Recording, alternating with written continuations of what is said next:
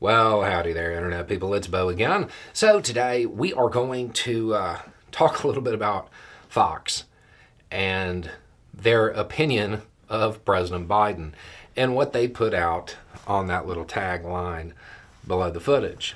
It has caught a lot of people's attention. There is certainly a whole bunch that can be said about what was written there. But realistically, there's only two things that really should be addressed.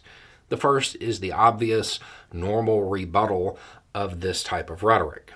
The second is a little bit more important, and it applies to a much smaller group of people, but has much further reaching effects. Okay, so if you have no idea what I'm talking about, Fox News ran a little tagline referring to President Biden as a wannabe dictator. Okay, sure, whatever. That's fine. They're allowed to have that opinion. I get it. I would point out that he is not the person who attempted a self-coup. He didn't do that.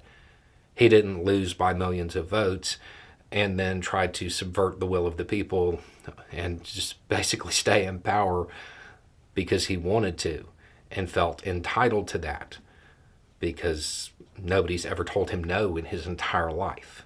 That wasn't Biden. It also wasn't Biden that just recently promised that if he was reelected, the very first thing he would do, a day one achievement, would be to issue an executive order stripping people of their citizenship.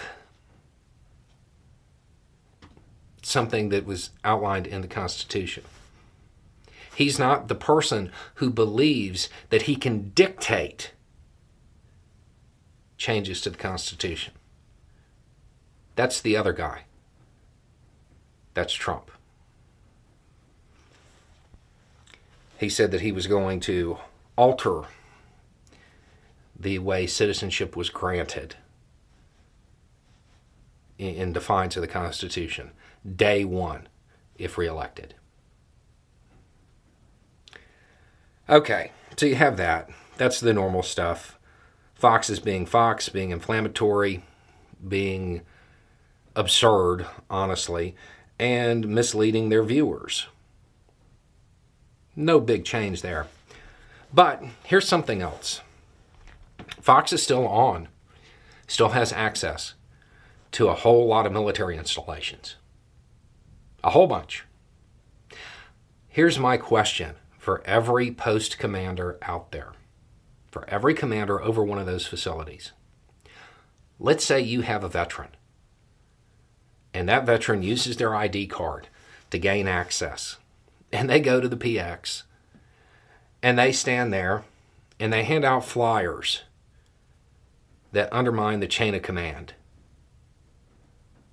What happens?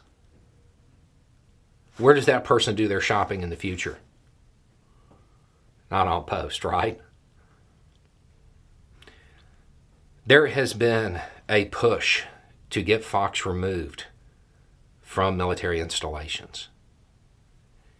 The situation is reaching a point where failure to act in that regard, because a whole lot of things are at commander's discretion, does a whole lot of lifting in the regulations.